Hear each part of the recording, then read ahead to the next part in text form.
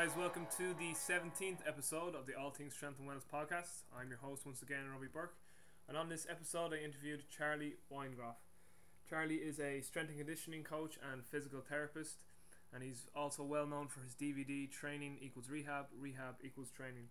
On this episode, me and Charlie discussed many things, including why he called his DVD Training Equals Rehab, what kind of message he was trying to convey with that title.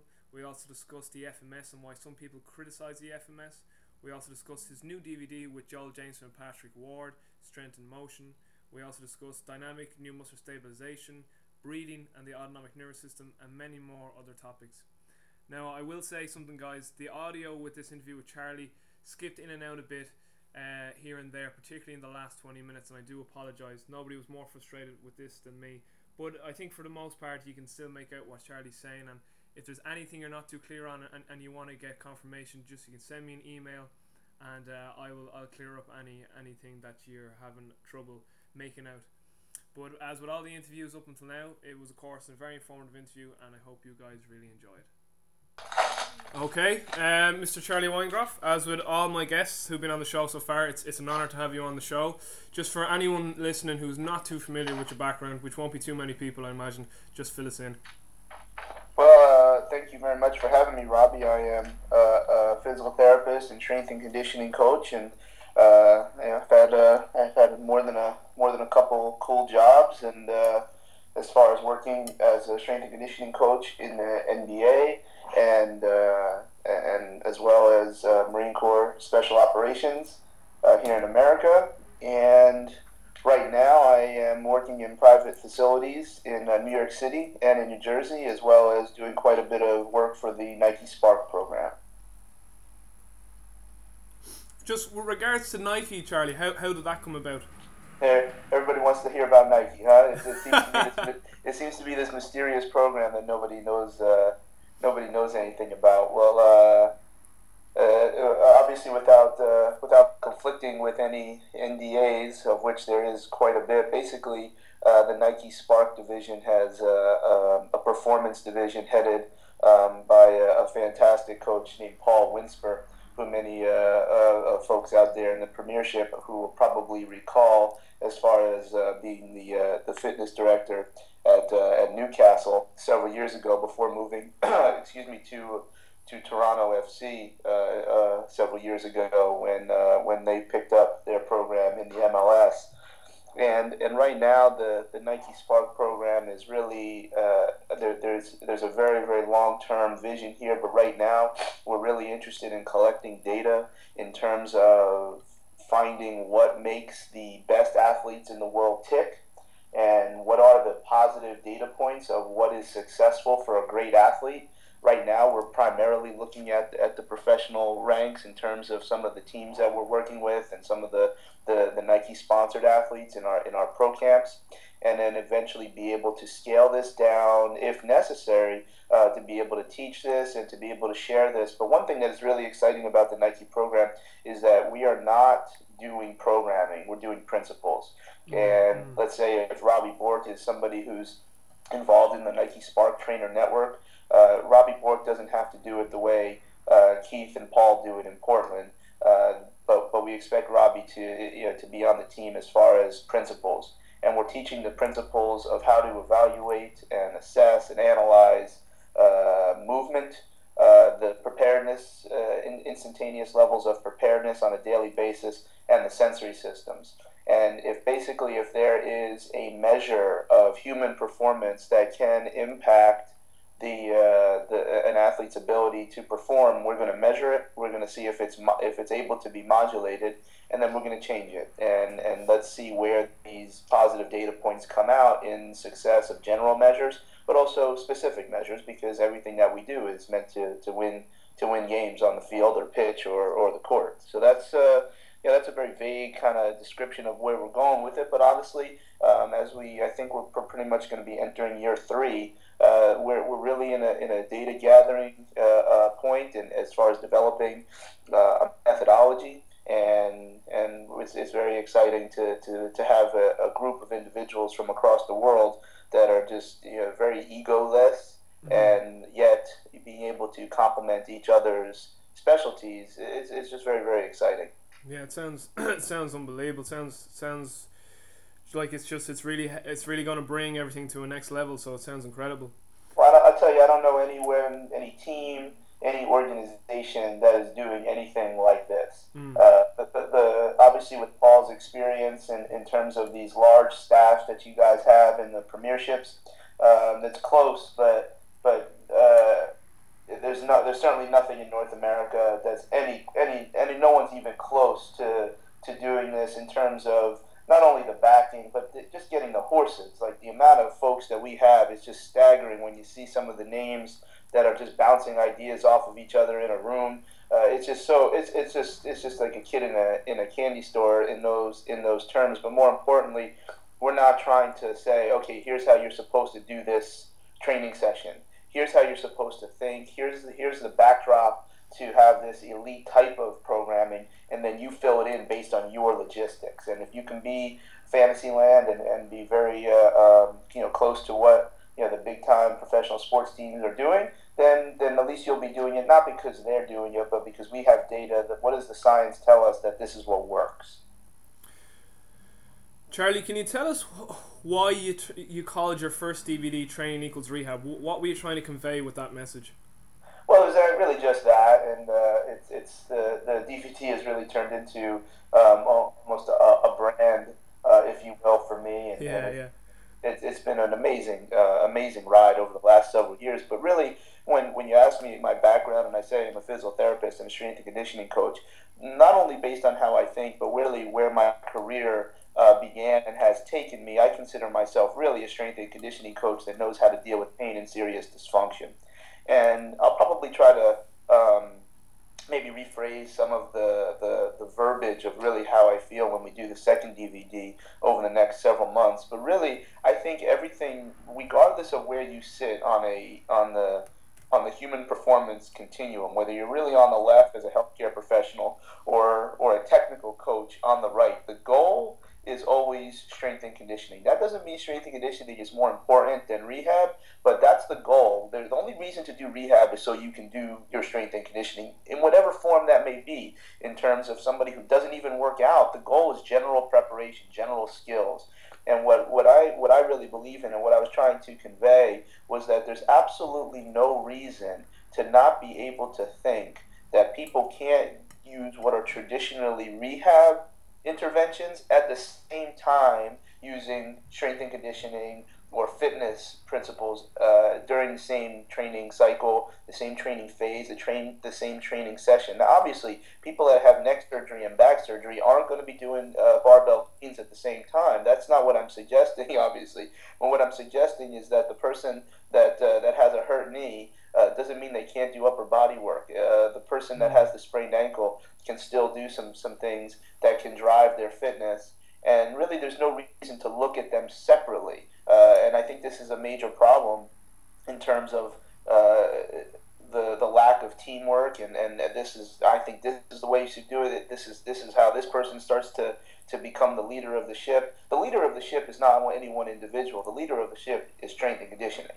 Mm-hmm. And we need to gear everything that we're doing towards that. And if that means we're doing more traditional rehab stuff in the short term, that's also fine. But again, what I was trying to convey is that it's really all the same. The body responds to stresses in a very, very reliable manner, and whether that stress is being remarkable by pain and the pain has already dealt with some kind of local lesions, then there's certain interventions that you do to change that. But while the interventions are going to be different for fitness and conditioning, the body is still going to respond the same way to stress and adaptation. And when we think of it like that, they're really more the same than different. What I really like, and I think this is one thing that a lot of folks haven't really talked a lot about from the DVD. There was one slide in there. I said if we stop calling it rehab physiotherapy and we stop calling it strength and conditioning and fitness, and if we just call it improve or restore qualities, then we take the professional designations out of the equation.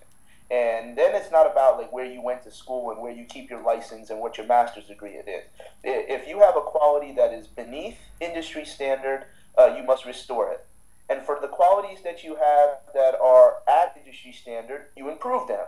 And then it doesn't matter where you went to school anymore. It's just about analyzing the qualities, prioritizing those qualities, improve the ones that have the authority to be improved, restore the ones back to minimum standard, and then you've just got a different way of going about business. And a lot of times, there's not a competent healthcare professional. I get it, and that's really where that DVD came out of when we were working with the folks at Equinox.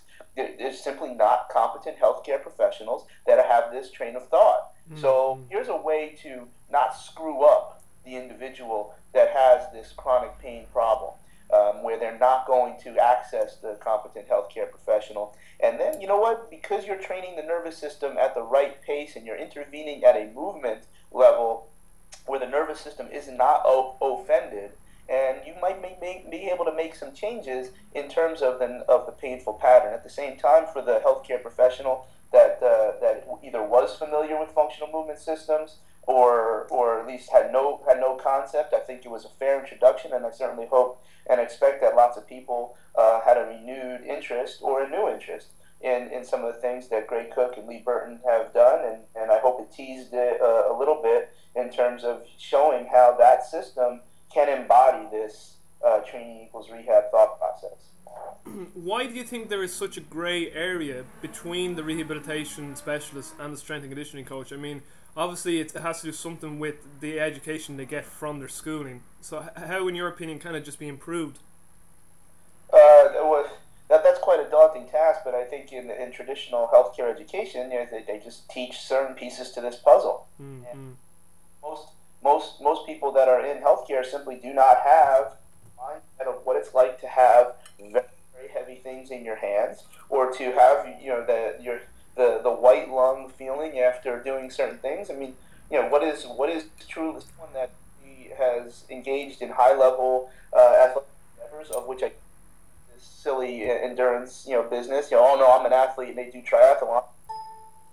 But this is it's just not what's considered, and it's just a different thought process. When we look at the best strength and conditioning programs in the history of ever out of the when they had like injuries, the only time there was rehab in those types of genres was if it was surgery. They just changed volume, they changed intensity, they eliminated exercises, and after a while they went away. When they instead of trying to fix things, they were able to work around them or ignore them, or as Coach Boyle says, if it hurts, don't do it.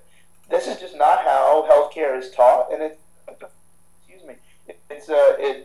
just a very dogma-based education process, and at the same time, strength and conditioning is also very dogma-based in negative ways in terms of where it's all about capacity, it's all about fitness, it's all about quantity, more. There's not as much of an earnest view of the quality of how we're engaging in speed and power and fitness training. Charlie, you really brought to light this idea of joint centration and redefining the core. Could you just go over that for the listeners? Well, joint centration is a term that comes out of the dynamic neuromuscular stabilization methodology, which comes out of Prague and Pavel Kolaj, etc. And in a nutshell, it's not necessary to there's many other ways to describe. Shirley Sarman calls it path of instantaneous center of rotation. There's lots of verbiages out of the PNF world that so describe this joint centration principle, where it's really a specific mechanically viewed joint position that has equal traction of agonists and antagonists around the joint.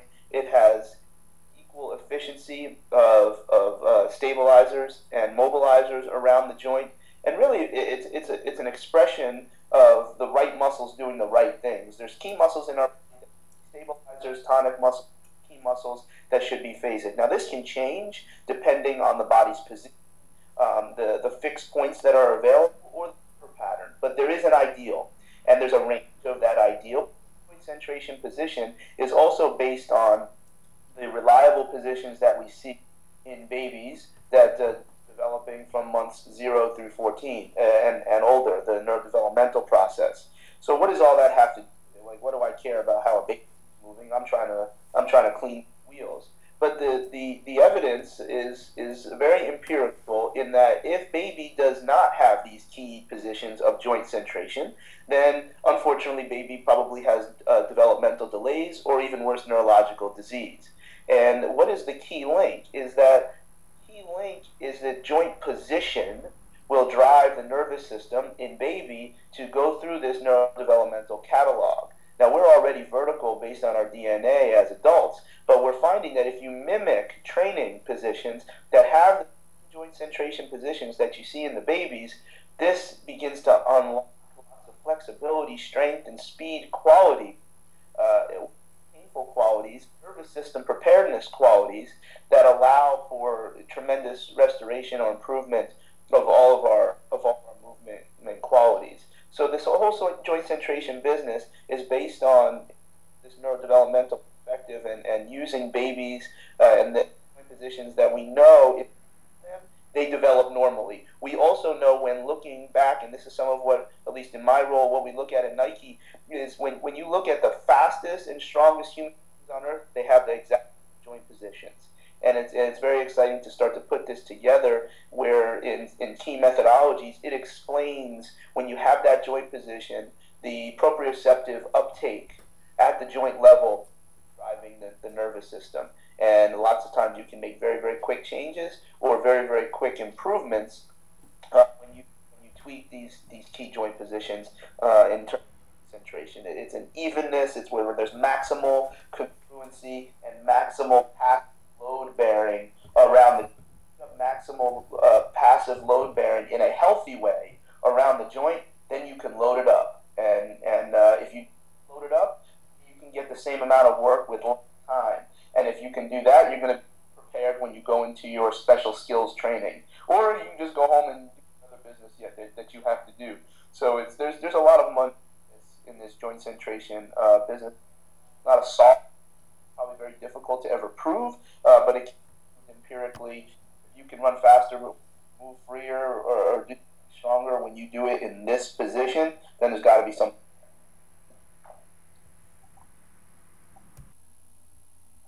Charlie, you recently did a new DVD project with Joel Jameson and Patrick Ward. Can you just get into that for the listeners?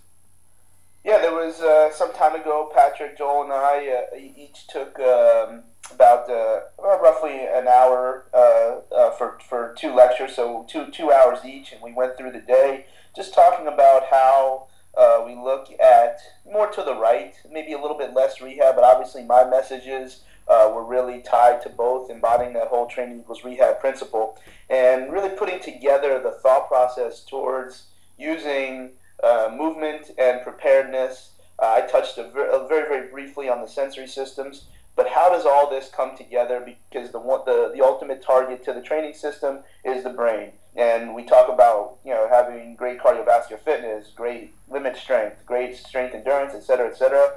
All of these adaptations are modulated on how the brain starts to deal with hormones and neurotransmitters and et cetera, et cetera. So that's really what the DVD was talking about in terms of the first section that I talked about was that movement, preparedness, and sensory systems thought processes. It was really an introduction to these different levels of intervention. Obviously, my gimmick is the movement. That's probably what I do best. Where Joel talked about preparedness, Patrick did as well. And then my second talk to finish up was just taking a couple people out of the crowd and just demonstrating how the functional movement system can work. It was interesting where the two folks that we used were fairly, not there was no magic. It wasn't terribly successful, but it demonstrated number one, maybe why you shouldn't be using the functional movement system for someone in pain. It just won't make sense. And then someone else who I think was a former Olympic athlete from Bulgaria. He, where if you've got like really dominant mobility restrictions, you will not have this proprioceptive uptake in terms of this joint centration, and they probably potentially need to be up on the table to restore some of the mobility, or use some techniques that maybe take a little bit of a more of a hunt and peck approach. So it's really this whole thought process intervention for somebody that watches the DVD, but ultimately there's tons of stuff, science and specific interventions that all three of us talk about, and the gimmick was how to make a monster, and that's something that I think I didn't coin it, but the first time I said it was a couple summers ago at Mike Robertson and Bill Hartman's. And okay, well, this is what it takes. This is part of the thought process on how you can do more with less. And if you can refine your approaches and start to evaluate, prioritize these qualities, and start to think, okay, it's not just being really, really strong. It's not just being able to go forever. How do you tap into the nervous system and start to get some of these magical changes very, very quickly? Then you have a monster, particularly in an individual who has a value for low body weight while they're training. If we're not talking about mass sports, you can really be very, very strong and fast and be very, very lean. And it was really exciting for me to be able to hear Patrick and Joel, because these are two folks that I think very, very highly of regardless. In that presentation, Charlie, many times you kept saying, I'm an FMS guy, or you're saying my movement principles are based off FMS, that's where I come from. Why do you think so many people are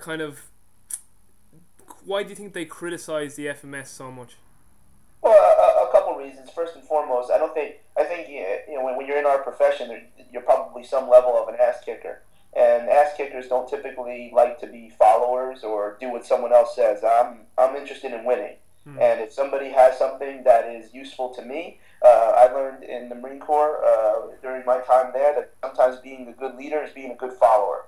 And for me, Gray Cook has that information. Lee Burton has that information for me, and I'm very, very comfortable championing it. And I'm also very, very comfortable seeing it for what it is, and where I can use my own particular skills or exploits to make it my own. And I think it's set up to do that, but that goes into my second point. I'm not sure it's always presented like that, and if it is presented like that, because I just said it was, I'm not sure people always are able to accept that. I think people want cookbook, they want to be told exactly what to do, and the criticism comes because, again, I will say that I think it's presented very soft sometimes. I don't think some of the folks that present it all the time are explaining, this is just a system. You can do whatever you want. This is just your report card. Here's some suggestions, but nobody said you had to do it Gray Cook's way.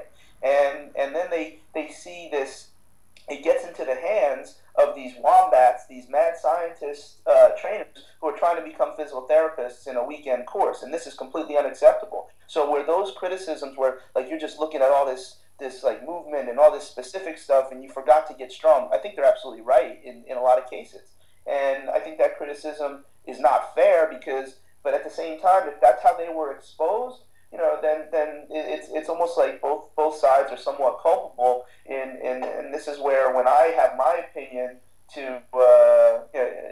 when I have an opportunity rather to express my where I'm how I'm using it, why I'm using it, then I want to always make sure that folks are aware that, look, you can do whatever you want. You don't have to do it the same way I do it. You don't have to do it the same way Gray Cook does it. But I'll tell you what do you have that honors the neurodevelopmental perspective, pain and motor control, the high threshold strategy, and regional interdependence? What is your system that can bounce off of those four principles? And I'm not sure what else there is. And that's why I use it. But again, I understand where this criticism comes from. One of it comes from just people just being jerks.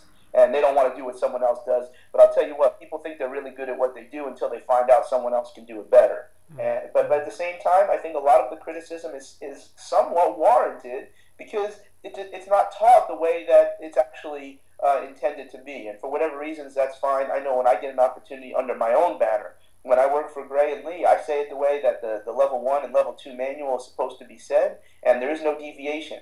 I think people just see they see it from afar, and they want to make it what they think it should be, or what and because there's no cookbook to it, and people are so hungry for that cookbook, then it becomes very, very frustrating and very critical. There is no cookbook. It doesn't work that way, and I think when you try to crunch the cookbook into it, it's frustrating. Because I find an awful lot of time myself that when I talk to people who have certain arguments with the FMS, I always find that their arguments are based on very false assumptions, which makes their arguments invalid then. But I think another thing that kind of gets to those people is they see the bands and the FMS kit, and they see like the bands are whatever $40 and the kit's $200, and they think that it's all a gimmick. And when they kind of see it from that perspective, it's a shame as well, because the actual information, as you know, is brilliant from, as you said, the neurodevelopment perspective, pain and motor control, high threshold strategy, and regional interdependence. So it's just a shame then that it kind of, those people throw the baby out with the bathwater then. So Well, you know what it is, and I want to be fair to those people where maybe those false assumptions are based off credible resources, and you have to start there because I believe that. I think that's some, it is conveyed very often soft, and I don't care for that, and that's okay because there's something for everybody. But at the same time, if those false assumptions are then explained, okay, listen, Robbie, that's not exactly how it works. It works like this, and then they still aren't buying it, then it becomes a problem. Then because the function, everybody, it's like more those same people that sometimes that are criticizing the functional movement screen and the functional movement system, they're actually using most of the principles anyway. Yeah, No, yeah.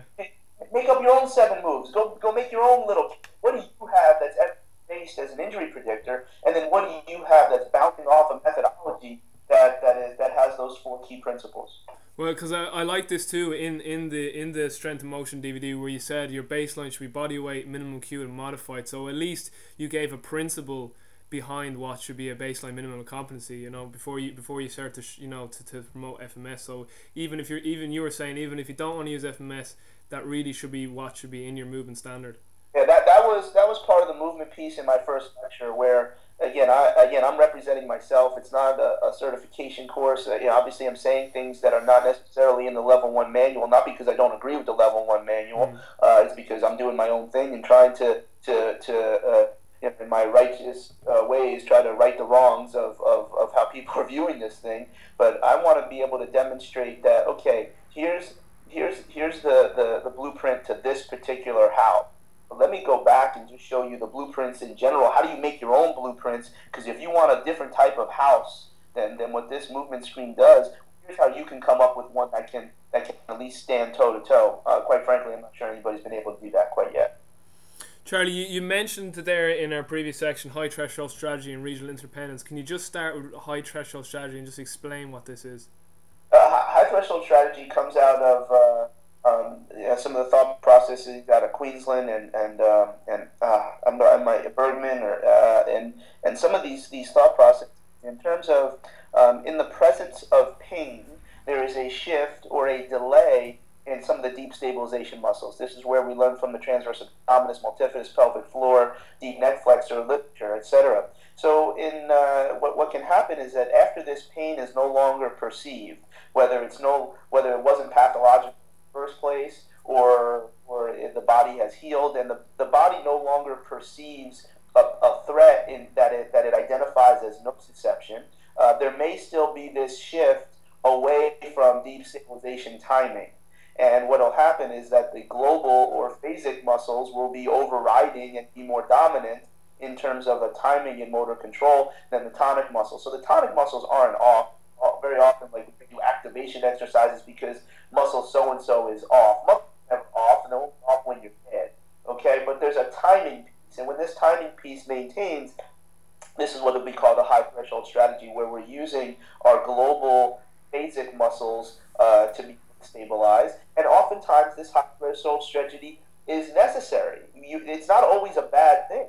It's a bad thing when you don't need it. You shouldn't have to be using a high threshold strategy to do something like walk. But if you've got big wheels on your back, then of course you need a high threshold strategy and use your phasic muscles to help stabilize the system.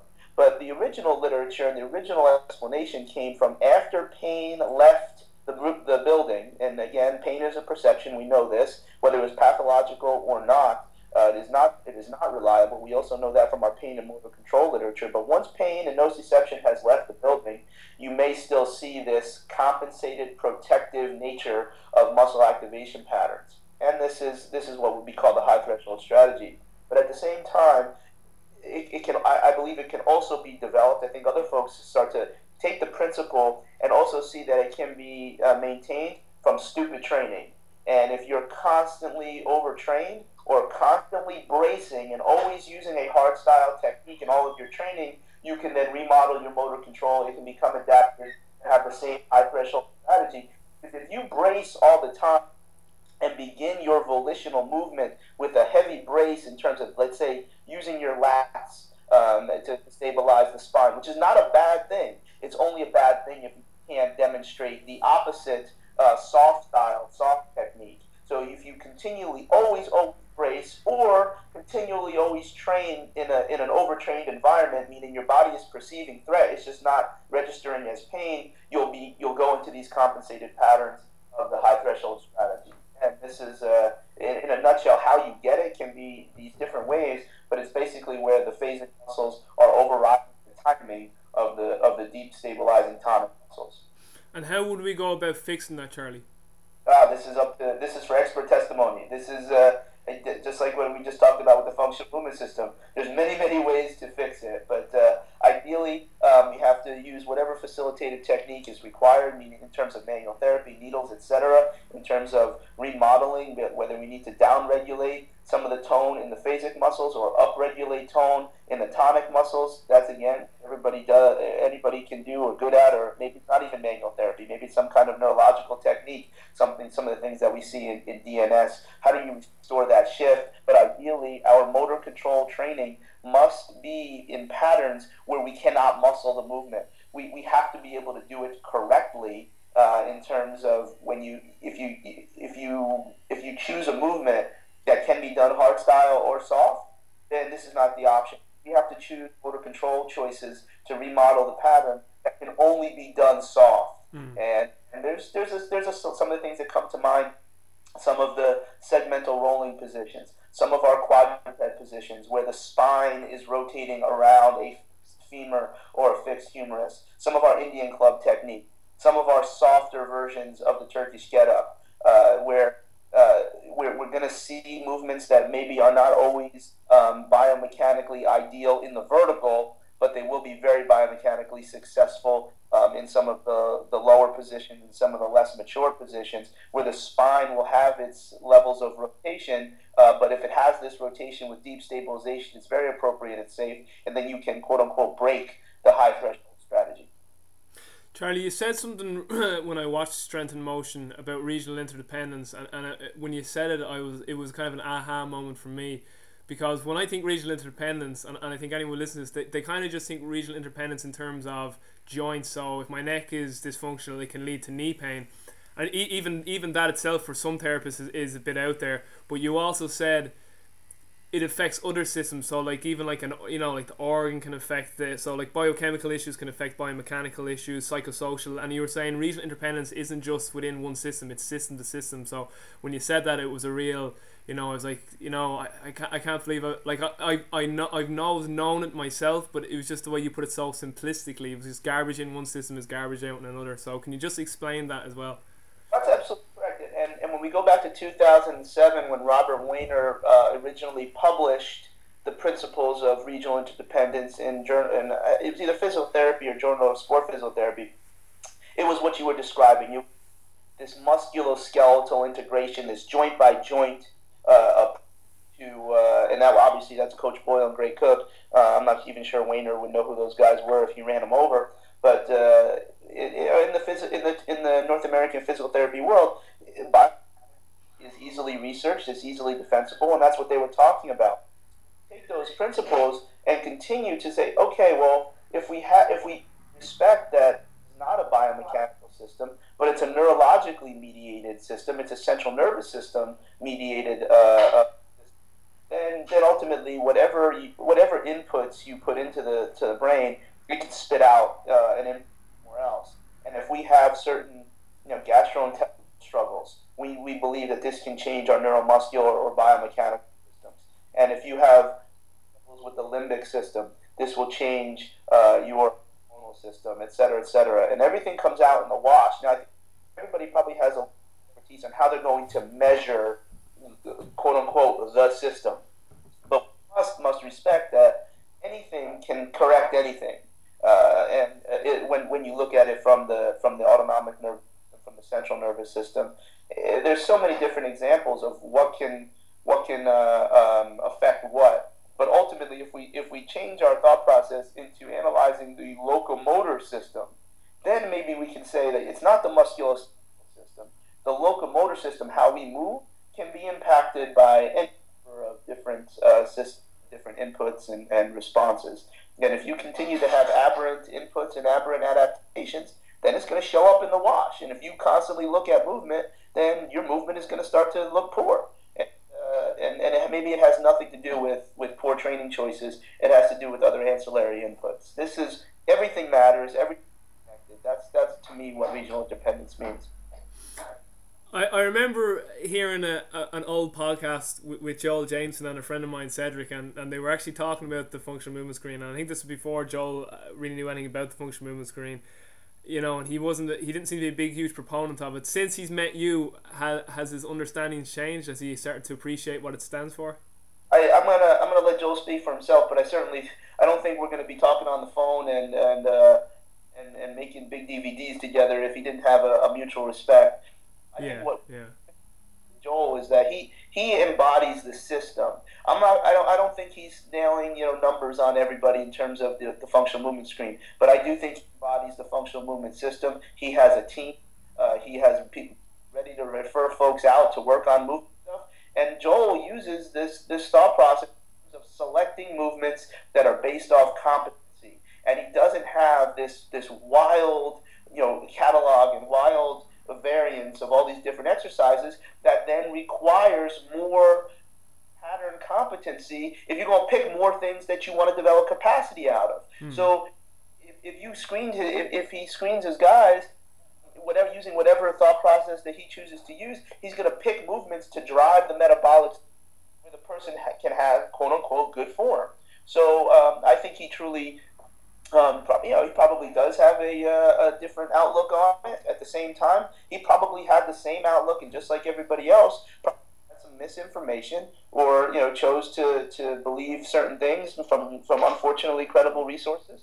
And I definitely think he's on board with the thought process. And again, from me, I'm not telling you have to use those moves. You can pick your own 7 moves, and I think that's probably what Joel is doing figuratively.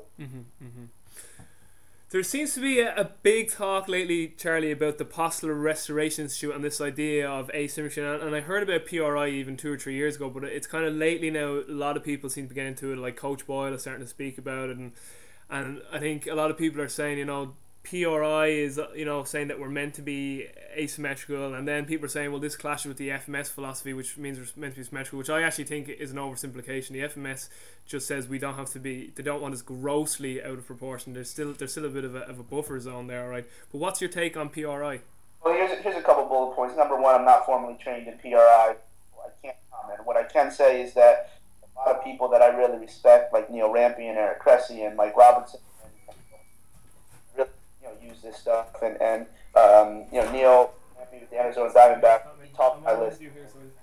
The PRI, DNS, then I believe him. That being said, there's a lot of PRI folks that find gravity, in my opinion, with PRI because it does have this apparent clash with the FMS, and it doesn't have an apparent clash. And you see my tone will change a little bit because I get very frustrated.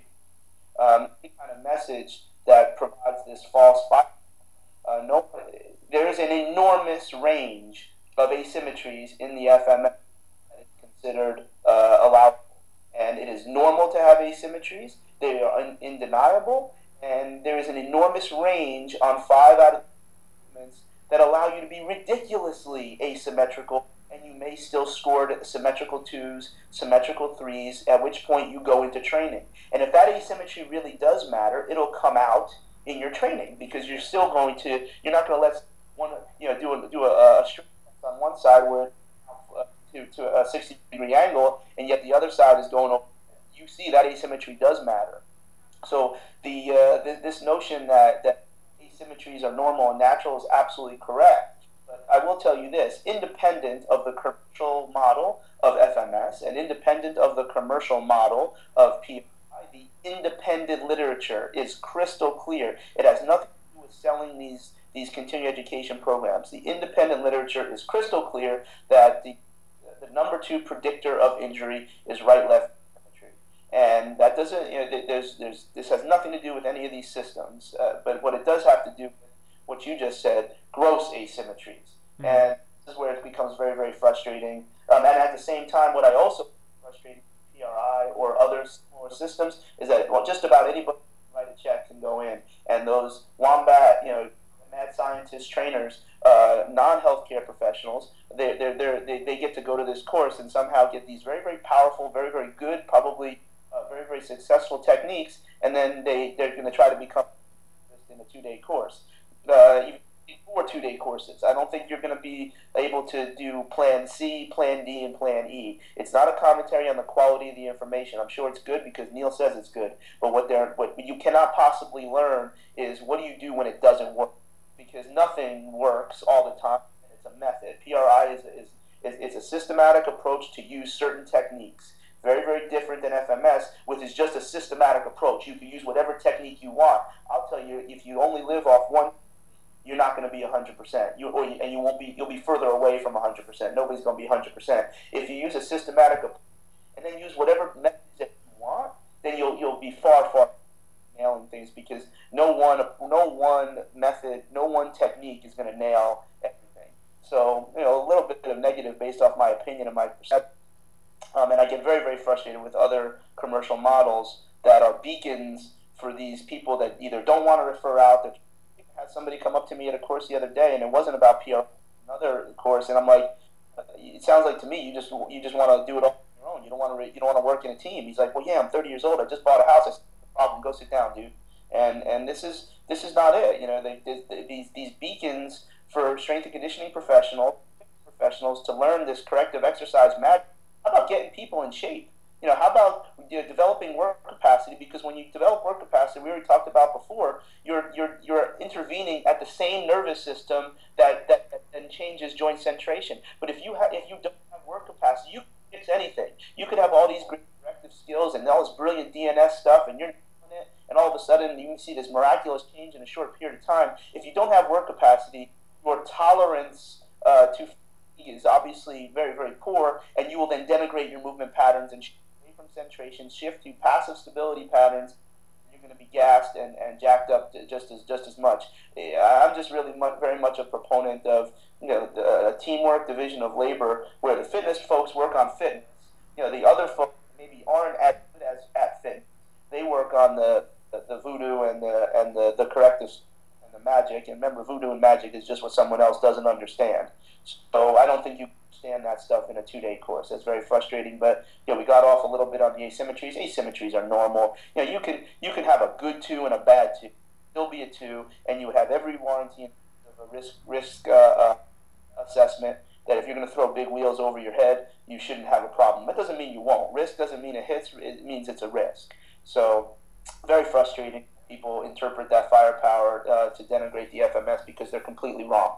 Yeah, exactly. Because when I heard this kind of PRI is the opposite of FMS, because FMS saying we have to be perfectly symmetrical. I was like, no, it's not. Like, I mean, as you said, you could have a very clear 2 and a kind of it's just about a 2, but there's still an asymmetry there, but you're still symmetrical by the FMS standards. I mean, asymmetry, as you said, is a normal thing. It's just when it's grossly out of proportion, there's a problem. Well, like, why told you? Why do you think this? Well, so and so said it. I said, okay, well, you went to the wrong course. I apologize. And then they're wrong. You could have it's hard to get a 1 in the FMS in a lot of movements. You could have a really, really good 2 where you're not even sure if it's a 2 or a 3 on something like the hurdle step, and then you can look absolutely retarded with the other leg, and it's still a 2. You're allowed to have these asymmetries. Now, that environment that I just described, that'll probably show up in your training, okay? But you're still looking. The functional movement screen is just this checkpoint before you get into training. It's not this diagnostic. Okay, I have to do this. What it is, it's telling you, hey, this might not be an idea to do this. Make sure you know what you're getting into, and that's all it is. I have major asymmetries, but again, people just they don't like that somebody is making a lot of money off of it. Like that it appears that this kit is overpriced, whatever all these stupid little criticisms are, they're looking for reasons why not to be the best. And if that's what they want, you say this before, the JV team plays on Thursdays. You can be a pretty good JV player. That's fine. But if this is the system that I believe if you want to be on the varsity. Charlie, another thing that's been very big the last 2 years, and you're a huge proponent of, is DNS. Can you just get into DNS for us? Well, we talked about in terms of joint centration, it's developmental kinesiology, developmental perspective, and the methods in this, in what I just described, a little bit of the backdrop. Lots of these folks like Makla Voita and Kolaj, Yanda, these were neurological pediatricians, and they were treating young children that had neurological disease. And basically, it's using these neurological of these particular positions and these particular joint positions that the neurodevelopmental perspective to make very, very quick changes in the nervous system's control of tonic and phasic muscles. So I know we talked a lot about it before. It's just a commercial model, just like anything else. And when I think commercial models are the ones that give you the backdrop, the system, and I would use DNS methods after I use the functional movement screen or selective functional movement assessment to just guide me on where the report card is.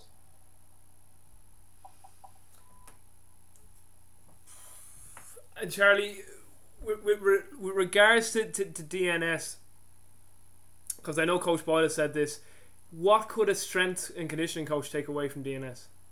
I think maybe the 4 principles that I think are very applicable to taking all this neurodevelopmental out of the equation. Number 1, the ideal breathing pattern. The ideal pattern is one where the umbilicus drops it down and forward. So it's not just getting fat. It's actually a very circumferential breathing pattern.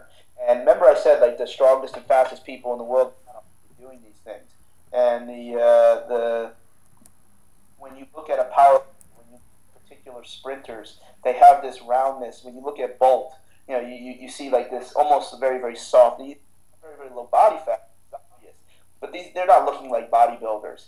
And that breathing pattern where the ribs are descended allows for the proper fixed point around the stability in your middle back, the thoracolumbar, so that you can move very, very in the upper body and in the lower body. So the first principle is ideal breathing pattern. I don't think on your back practice breathing, but what you can do is not allow people to breathe high into their shoulders, to breathe high into their chest.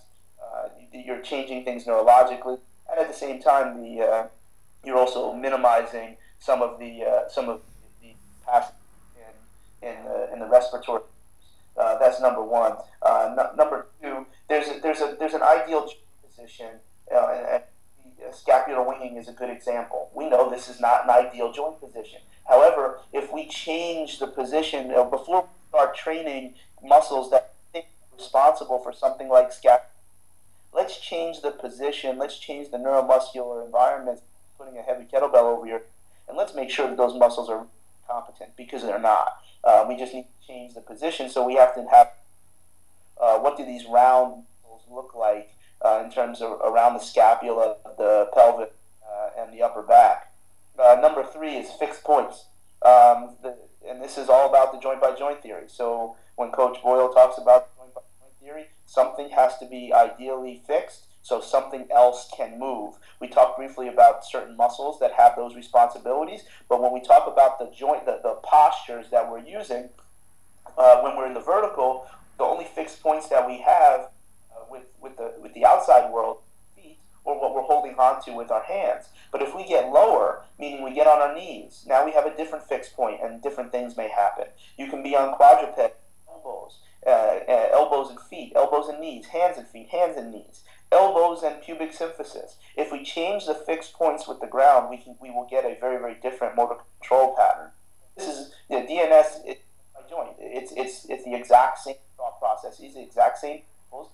DNS delves more into neurological sequelae of that. Coach Boyle's talking about the biomechanical sequelae. It's all the same. And then the inner core, well, we talked about those muscles that in the high threshold strategy, whereas baby does not have a social mechanism that has changed their motor control, or they don't have disease that changes this tonic and phasic relationships in terms of we value all the muscles of the core. There's just a timing piece and an option on which to be hard style and soft. So the inner core would be the diaphragm, pelvic floor, multifidus, transverse abdominis, and deep neck flexors. So these are this is also the principle. So what do you have in your training that is making sure you have this integrity between hard style and soft? There's nothing wrong with hard style. As you well know, I champion the methods of Pavel Tsatsouline very, very highly. They just need to be an option. And I would tell you, for every hard style double kettlebell press, there's a double Indian club more fast and loose technique, to kind of counter this nervous system conditioning. So those are the 4 pieces to DNS that I think are practical. And you know what? Just like I said before, most people are already doing them. It's not this mysterious thing. The method is mysterious. The fly on the wall that watches someone does reflex locomotion, they're like, what the hell is this? This is ridiculous. And that's fine if you don't know what it is. Remember, magic is just what someone else doesn't understand. But you're embodying this pattern, these key roundness of phasic muscles. And when they're round, that deep stabilization underneath, they're not going to be hollow like what you see in scapular winging. The joint by joint approach is completely embodied in DNS. And then lastly, the value for this tonic and stabilizing muscle systems in terms of the inner core. This is what happens first. Once you can stabilize your spine mentally, then everything else is free to drive and punch and kick and jump and run fast and lift things. You want phasic muscles to be driving your movement, not to be stabilizing and controlling it. Charlie, breathing. This breathing is just something that everyone's talking about, and some people keep championing breathing while other people seem to get frustrated, like they don't understand what do you mean with breathing, what do I do? Can you just speak about breathing and also the autonomic nervous system and how they tie into each other? One of the, at least for me right now, the two windows into the autonomic nervous system that are uncontrollable based on specific stressors is the breathing pattern. So if you get scared, you're going to do something, and you cannot control this. If you're surprised, or if you have if your body is becoming overloaded with certain stressors, your breathing pattern and your eye movement will change. So how do we start to take advantage of that? Because I'm very interested in taking advantage of reflexive patterns. The breathing pattern is one that will then, if you can override it and start to change the breathing pattern. Well, Charlie, that sounds like meditation. That's exactly right. DNS has very much similarities to meditation. You can then begin to normalize the nervous system. Now, how exactly does that happen? Well, there's baroreceptors. There's the phrenic nerve that innervates the diaphragm that has a very close association to cranial nerves, et cetera, et cetera. There's so many different ways that actually happens. Now, it also doubles a postural stabilizer, like I'm talking about. So think about, like, for folks that, and I have finished because it explains why certain people are ridiculously strong, and so that when you breathe low into your belt, then you automatically how you can bench press more. So why can you do that? Well, because you've shifted threat away from the nervous system, from this myriad of neurological means, but also now you have deep stabilization of your spine, and your phasic muscles are available to be phasic. So if you breathe high, you have to use other muscles to stabilize because you've hit the fixed point of the diaphragm, and now your thoracic spine becomes stiff. The joints may move, but neurologically they're not moving. Mobility is the nervous system's control of a system that is uninfluenced. And then your pelvis will change its position to become stable simply because you do not breathe this ideal pattern. And this ideal pattern sets off this spider-like spine, pelvis, and hip, and allows you to have this neurological e-brake off so you can use phasic muscles to drive your body. That's where the breathing pattern, that's what you're getting after. Now, if someone is not capable of breathing, then again, this is expert testimony on how you change. But remember when I say they can't breathe, it's not like you can't. This has nothing to do with air exchange.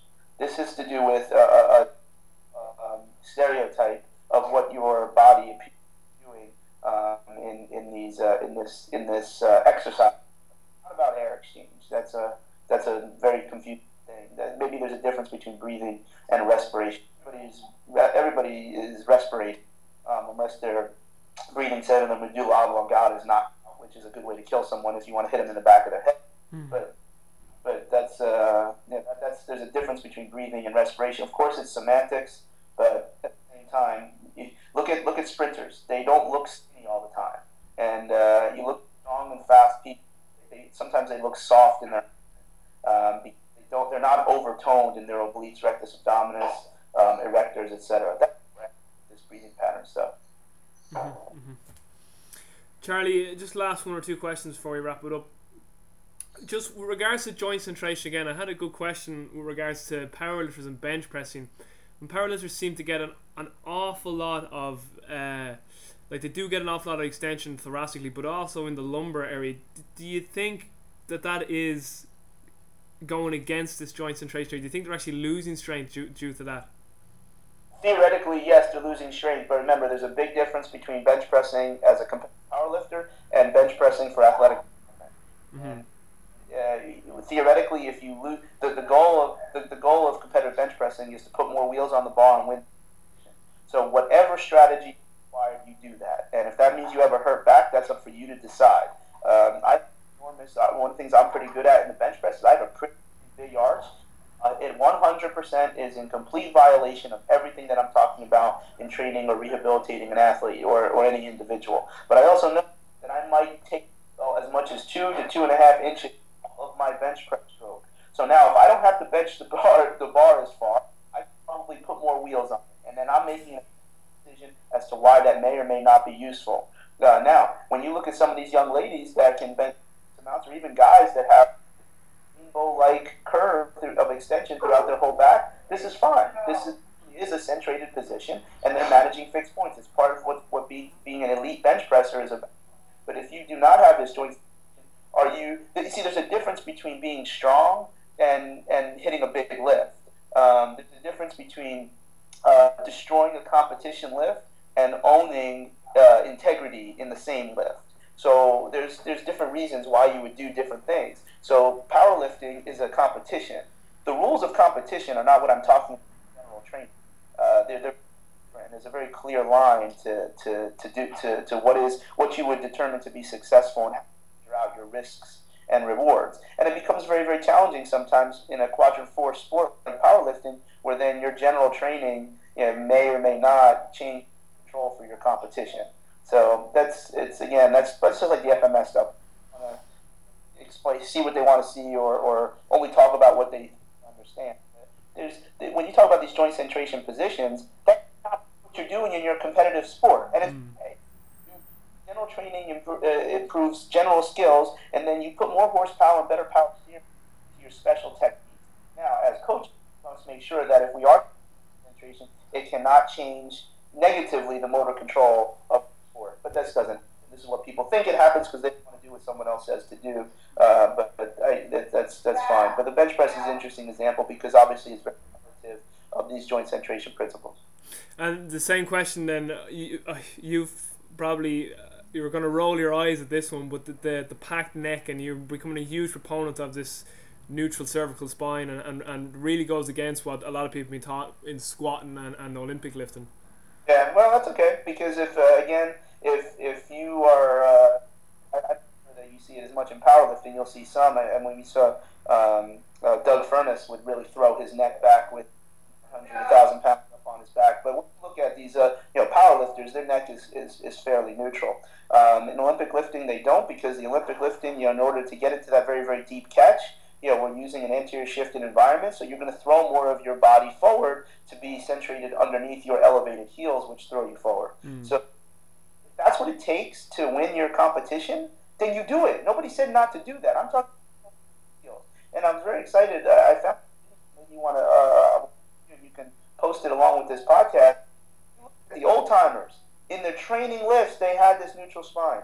And then in competition lifts, they use a different technique. So this is, I don't know. Like, if you look at someone that doesn't have an athletic, and they live very much on the left, they're used to fixing things that are overloaded, then they would be like, why in the world would you ever do that? And this is fine, but this is how we have sore backs. This is how we have a loss of centration and overuse injuries anywhere in our body. Loss of centration in one part will change it anywhere else. So it's my eyes. I'm very comfortable, and I know when I teach it. See, I think a lot of times too, people get bits and pieces of my message or any other message, and then they take it for what they think it is, and I don't blame them. Mm-hmm. But then, let me show you, dude, and then you still want to do it. Then it's like whatever, football, because it's not worth arguing. But you cannot get into your posterior chain if you have an extension. And there's about 9 or 10 different reasons you can't establish that breathing pattern. You're eliciting primitive reflexes that are protective and autonomic red lines. This is just, there's so many reasons as to why you should keep a neutral neck with a hip. Just last question here, Charlie, with regards to your speaking engagements. You're hoping to come to Europe next year, are you? Well, yeah, you know what? Maybe when we're done talking here, we'll start to actually figure out a date. You know, my life is a roller coaster, and I know we talked about it before. Yeah, I definitely think at some point during 2030 that we'll be over there, and we'll see if we can have a good time and show people why I think keep a neutral neck in general physical preparedness. All right. Well, Charlie, thanks a million for your time. That's an hour of as great information as I thought it would be. And just for anyone listening, guys, as always with all the podcasts, thanks for downloading the podcast and listening to them. And I'll speak to you soon, and take care.